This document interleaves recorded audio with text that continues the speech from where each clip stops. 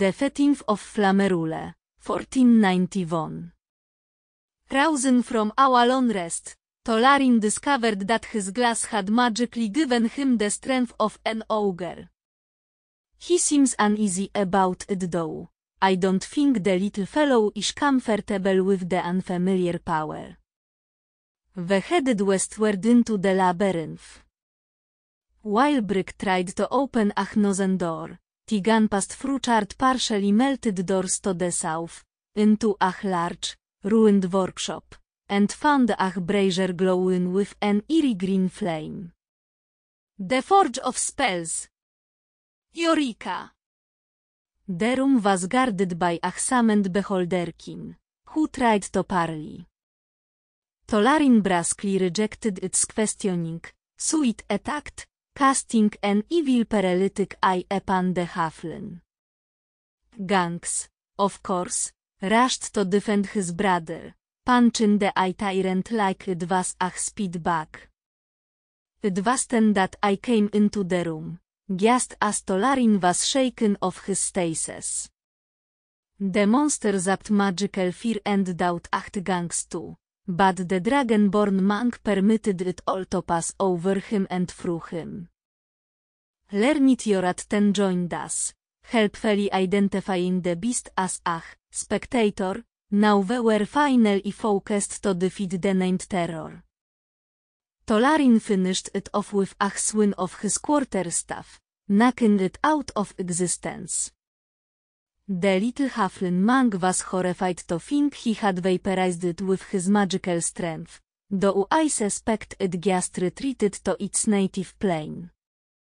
On a work table, they found two treasures.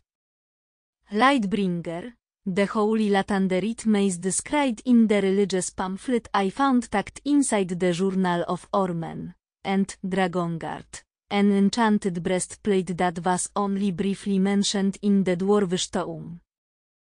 Tolarin removed his magical gauntlets, and gave them to Gangs, who evidently has no qualms against using performance-enhancing gloves. The halfling took an immediate shine to Lightbringer, certainly, a much finer weapon than his crude wooden quarterstaff. I suggested Brick deserved to wear Dragonguard, but he insisted his simple chainmail shirt would protect him better than the fancy breastplate, and so I donned the ornate magical armor myself.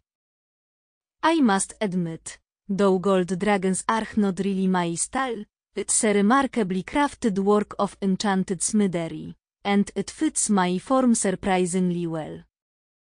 They continued down a set of stairs, and came to another set of ruined doors which I managed to budge open. Beyond, the charred room contained beds, bookcases, and an obnoxious nerd rate.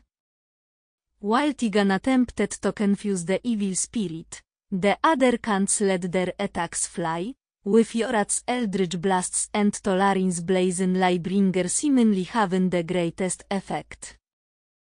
I joined the fray, flinging fizzling force flecks from my fingers for full effect, as Tigan and Brick finished it off. Searching the room, they learned that it was the lair of Mormesk. Among his stacks of history books, they discovered 1100 copper, 160 silver, 50 electrum, and 3 diamonds worth 100 gold each.